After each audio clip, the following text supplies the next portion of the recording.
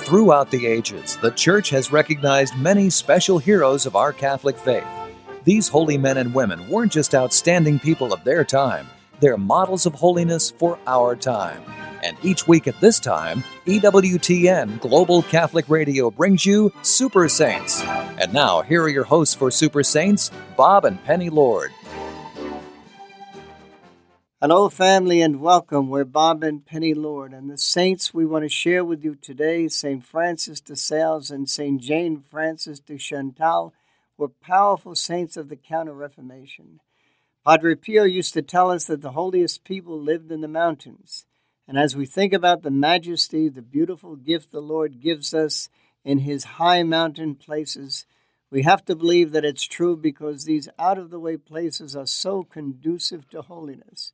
And also, as Padre Pio said, we're so much closer to heaven in high mountain places. Mother Angelica often talks of awe and wonder, how awesome is the Lord in the Blessed Sacrament, in the Eucharist. And I have to say that as we traveled to Annecy, the home of St. Francis de Sales in the French Alps, just on the other side of Lake Geneva, and were able to see this part of his creation, we have to admit that that too is truly awesome, God's creation. We invite you to come with us in spirit to the birthplace of St. Francis de Sales, to that part of France that joins Geneva, Switzerland, Lake Geneva. We will go to the castle where our hero, our super saint, was born. In the time of heresy, in the midst of it, God raised up a man equal to the task. It is affirming that our Lord never leaves us alone. When we think that everything is hopeless and that we are helpless, the Lord raises up from one of our ranks another one of us to fight the enemy. St. Francis de Sales was born in a chateau in Touraine, France, overlooking Lake Geneva. As you know, St. Francis was the Bishop of Geneva. He is a doctor of the Church. He was the founder of the Visitation Order. St. Francis came from a very comfortable background. Ancestors of St. Francis still live in the chateau where he was born, although it is used as a museum now. He was born of the House of Savoy, the royal house. At one time, they were the ruling class of a good deal of Europe. He was of nobility, and yet the Lord kept calling him more and more to the people. At one given point, he traveled all over Europe preaching in defense of the Eucharist. He encouraged devotion to the Sacred Heart, and when he became bishop, he devoted all his time to the people in his diocese. He was a brilliant man. At age 24, he not only received a doctorate in civil law, but in canon law as well. It seems that whenever the Church is threatened, the Lord raises up a saint or two or brings about miracles. In this case, he raised up two saints, St. Francis de Sales, who was sent into his area, actually into the area closest to Geneva, to preach against the Calvinists. Calvinism had spread and was just tearing apart the whole area. It was at the point where, prior to his becoming Bishop of Geneva, the Bishop of Geneva had to live in Annecy in exile. He had to leave Geneva because of the strong Calvinist influence there. So he went to Geneva, and this is where St. Francis de Sales met the bishop and became the coadjutor of the diocese while still living in Annecy. Once he became Bishop of Geneva, he went back to Geneva and served the people of the diocese. It's very interesting. This man was so charismatic. His writings were so beautiful that Don Bosco, when he began his order, picked St. Francis de Sales to be his spiritual director from heaven and named the order after St. Francis de Sales under his direction and called them Salesians. What were his parents thinking about this new baby who was born to them on August 21st, 1567? Would he continue in the House of Savoy and take care of the land which was his heritage? Or would Francis Bonaventure, which was the name he was named after his patron St. Francis of Assisi and St. Bonaventure, was he one of the little Poverello's disciples and would follow in their footsteps? From his earliest childhood, he was singularly active and energetic. His mother kept his education in her own hands. In other words, he was homeschooled for the first few years. He seems to have been eager to learn, and he loved books very much. At the age of 8, Francis went to the College of Annecy. There, he made his first Holy Communion in the Church of St. Dominic. He also received confirmation at that time. 1 year later, he was given the tonsure, which is the shaving of the back of his head. Francis had a great wish to consecrate himself to God, and he regarded this the first outward step. In his 14th year, Francis was sent to the University of Paris, which at this time, with its 54 colleges, was one of the greatest centers of learnings in Europe. He was intended for the College of Navarre, as it was frequented by the sons of the noble families of Savoy, but Francis, fearing for his vocation in such surroundings, preferred to be allowed to go to the College of Clermont, which was under Jesuit direction and was renowned for piety as well as for learning. Here his heart was more and more set upon giving himself wholly to God. He vowed perpetual chastity and placed himself under the special protection of the Blessed Virgin. Nevertheless, he was not free from trial.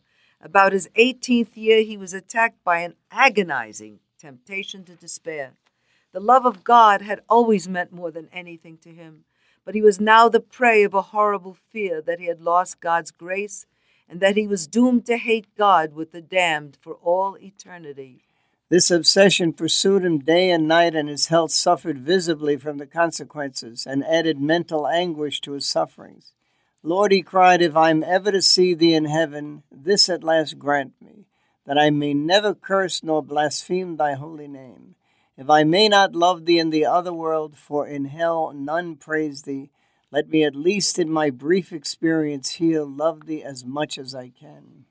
Therefore, after praying before a favorite statue of Our Lady and humbly praying the Memorare, all fear and despair suddenly left him, and a great peace filled his soul.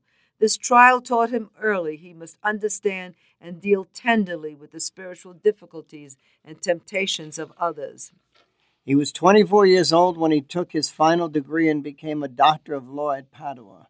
He rejoined his family at the Chateau de Tuileries on the Lake of Annecy, where for 18 months his singular attractive youth led outwardly at least the ordinary life of a young noble of his time. He then declined the dignity offered him of becoming a member of the Senate of Savoy, which was an unusual honor for so young a man. Francis had so far only confided to his mother and other friends and relatives his earnest desire of devoting his life to the service of God. He hadn't confided in his father, and a confrontation would soon become inevitable. His father was greatly upset by his son's refusal of the senatorship and his determination also not to marry. But none of these disappointments appeared to have prepared him for the blow of Francis' vocation. The death of the provost of the chapter of Geneva suggested the possibility that Francis might be appointed to this post, and then in this way his father's opposition might be relaxed. Aided by the Bishop of Geneva, but without consulting any of the family, he applied to the Pope, with whom the appointment rested. The letters instituting Francis as the provost of the chapter were promptly received from Rome. When the appointment was announced to Francis, his surprise was extreme, to say the least, and it was only with reluctance that he accepted the unsung honor, hoping thereby to obtain his father's consent to his ordination. Now, his father was a man of determined character. He believed his children should regard his expressed wish as being final, and it required all the patient persuasion and respect which Francis could have called to his aid before his father at length gave way. Francis donned ecclesiastical dress the very day his father gave his consent, and 6 months later, on December the 18th, 1593, he was ordained a priest.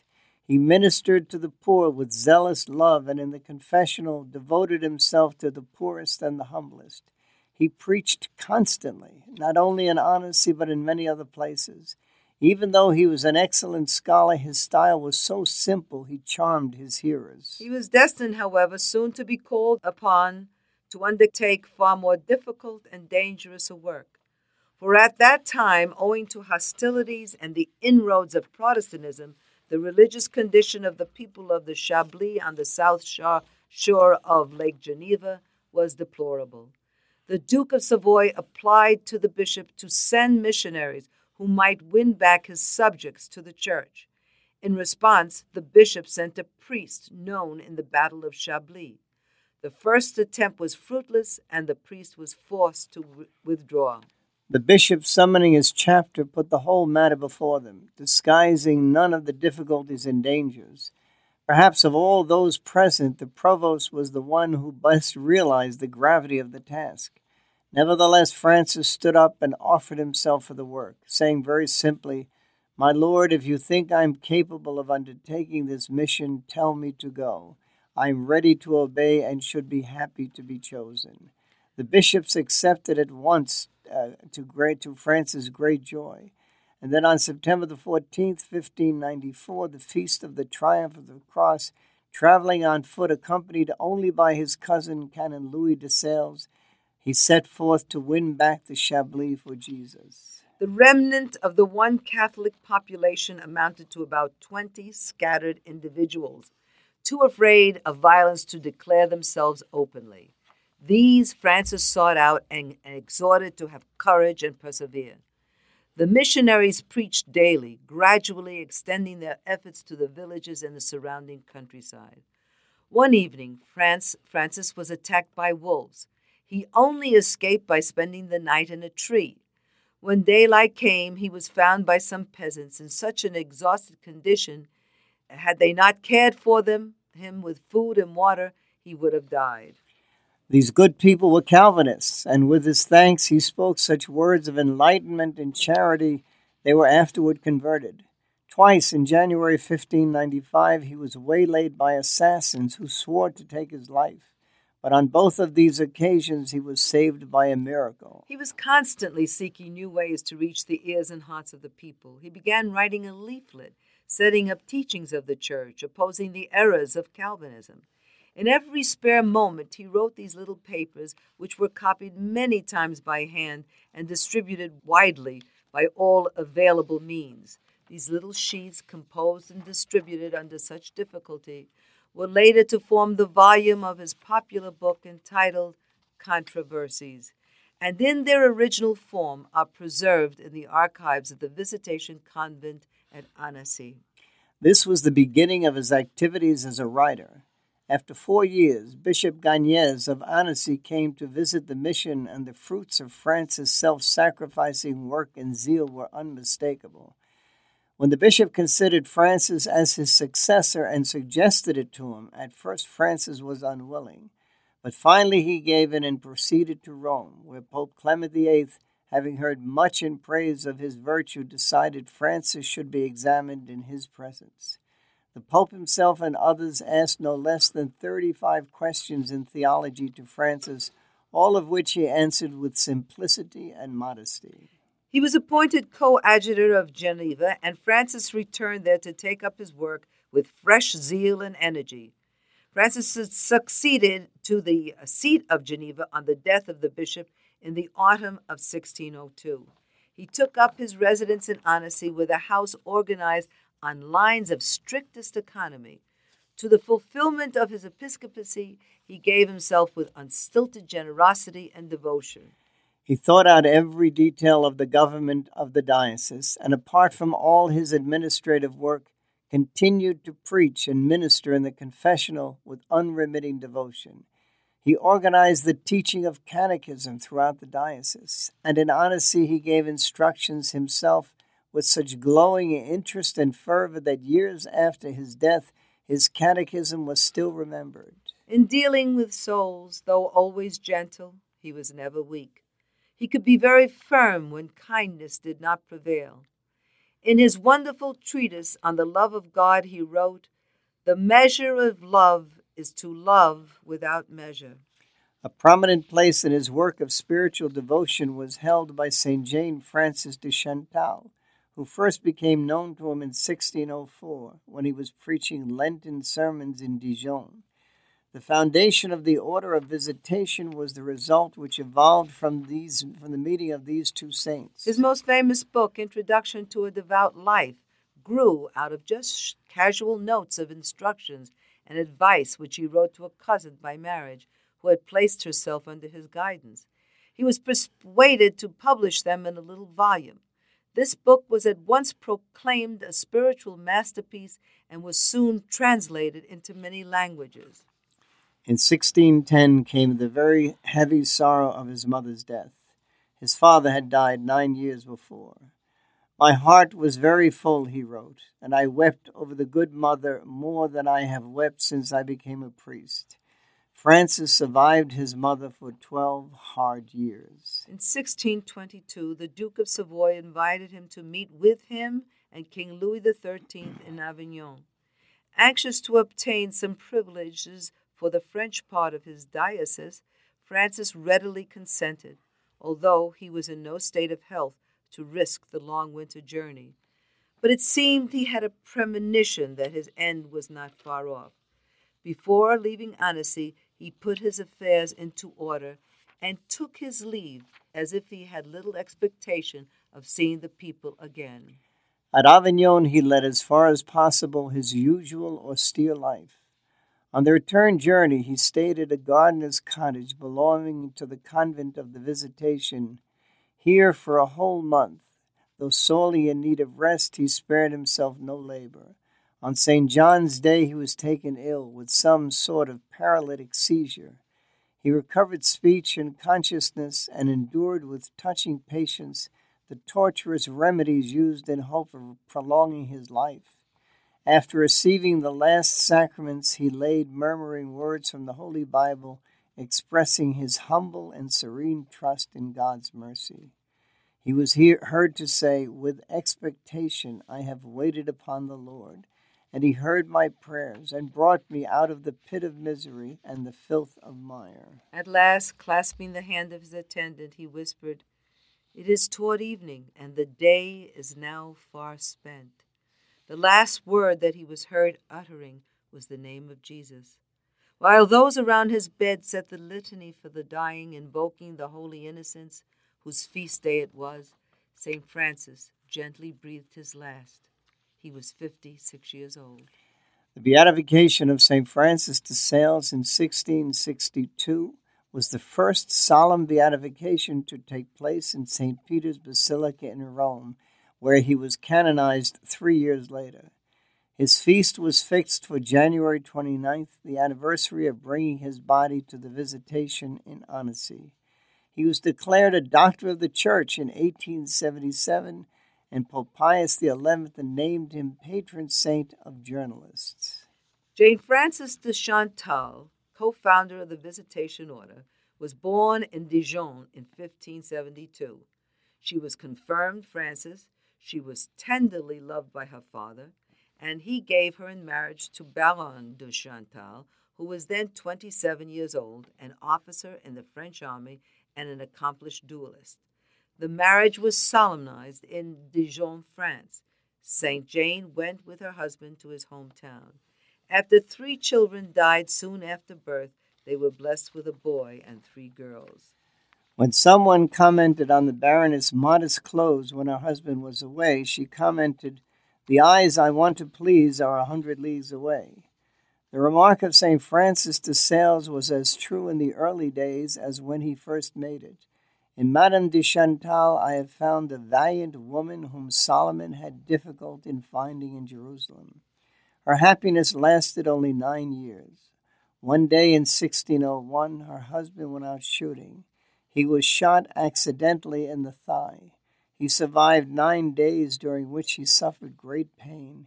He received the last sacraments with edifying resignation. Madame de Chantal's life, thoughts, and actions were bound up in her beloved husband, and when she was left a widow at 28 years old, her grief was not to be expressed.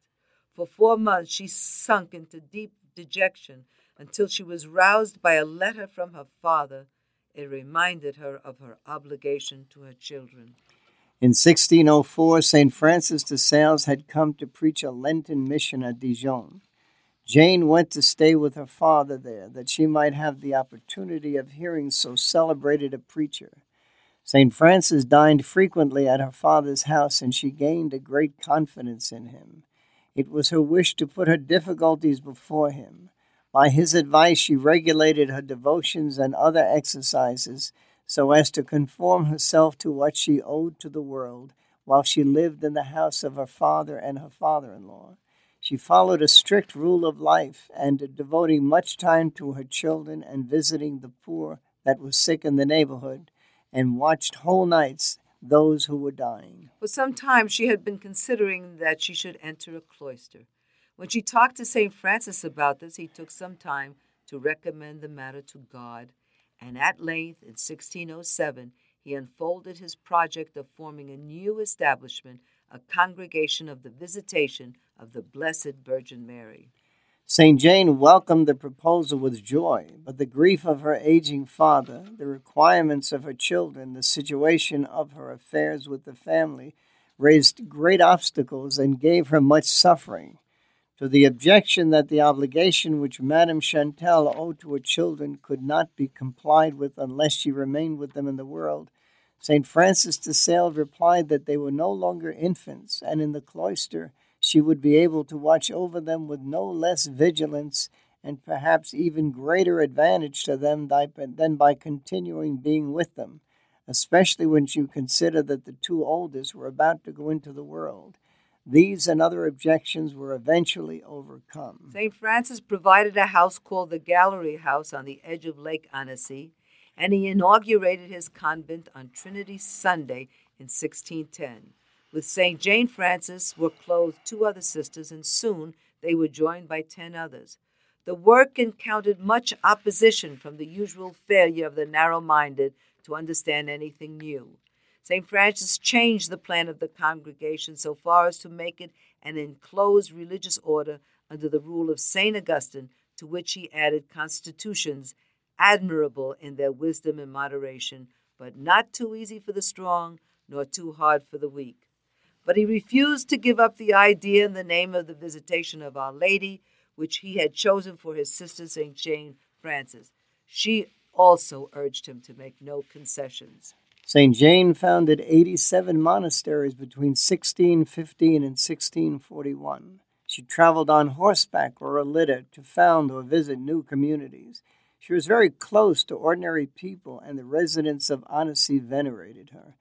Anne of Austria asked her to bless her son, who became the future Louis XIV. In 1641, she went to France on an errand of charity. She was invited by the Queen to Paris, and to her great distress, she was treated there with great distinction and honor. On her return, she fell on the road in her convent at Moulins. There she died on December the 13th, 1641, at 69 years of age. Her body was taken down to Annecy and buried near St. Francis de Sales. She was canonized in 1767. St. Vincent de Paul said of her, she was full of faith, and yet all her life had been tormented by the thoughts against the faith. While she appeared peaceful, she suffered great interior trials. Her mind was tortured by temptations. She couldn't bear it. The sight of her own soul horrified her, as if it were an image of hell. And for all that suffering, her face never lost her serenity, nor did she want to relax the fidelity God asked of her. And so St. Vincent de Paul regarded her for this as one of the holiest souls he had ever met on earth. Don Bosco had always been a great admirer of St. Francis de Sales. His writings were brilliant. He was a workaholic, as was Don Bosco, who fought tirelessly against all the heresies of his day. But possibly the most attractive trait about St. Francis de Sales, which Don Bosco wanted his followers to emulate, was his gentleness and understanding. The apostolate of Don Bosco was of a very special nature, one where the qualities of gentleness, patience, and understanding were as important and possibly more important than any other. He prayed that his benefactor, St. Francis de Sales, would help from heaven in instilling these virtues into all his people. We see in this a perfect example of a role model.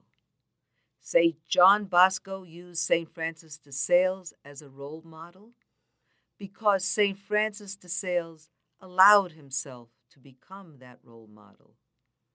We have role models. The people that we share with you, the saints and other powerful men and women in our church, are perfect role models. We have them today. You have but to use them and to listen to them. Today we are again in a day of heresy, massive heresy. Who will God raise up? Who has he already raised up? Is God asking you to listen to a sermon, as St. Jane Frances de Chantal did, when it burns your heart for you to say yes to God and remain faithful as she did? A great and powerful woman who will one day, soon I believe, be declared a saint, Mother Teresa said, "I don't have to be successful, only faithful." The saints that we're bringing to you, each and every one of them, were faithful. In a time of unfaithfulness, in a time of disobedience and dissent permeating the church, calling it Reformation, saints like St. Jane Frances de Chantal and St. Francis de Sales became counter-reformers, bringing about a real Reformation. It is time now. Let those saints come forward now. St. Louis Marie de Montfort said, in the final days, the apostles of the final days will be saints greater in holiness than those of the previous years. We have great saints with us today. You are only to stand up and be counted. Our Lord needs you. We love you. God bless you. We'll talk to you next week. Super Saints with Bob and Penny Lord is adapted especially for EWTN Radio from the book series of the same name. If you'd like more information, contact Journeys of Faith, Post Office Box 1240, Fair Oaks, California, 95628-1240. Or you may call toll-free 1-800-633-2484, 1-800-633-2484. And please join us again next week at this time for Super Saints on EWTN, Global Catholic Radio.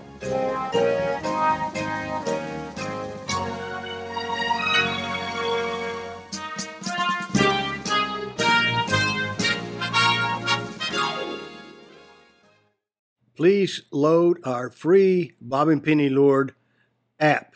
Here's how to download our free Bob and Penny Lord app. Simply, with your iPhone or Android device, go to the App Store, search for Bob and Penny Lord app, and download it. It's that simple. Here's what you can do with our free Bob and Penny Lord app. Number one, there's a link to our marketplaces, our websites, our blog, and this podcast.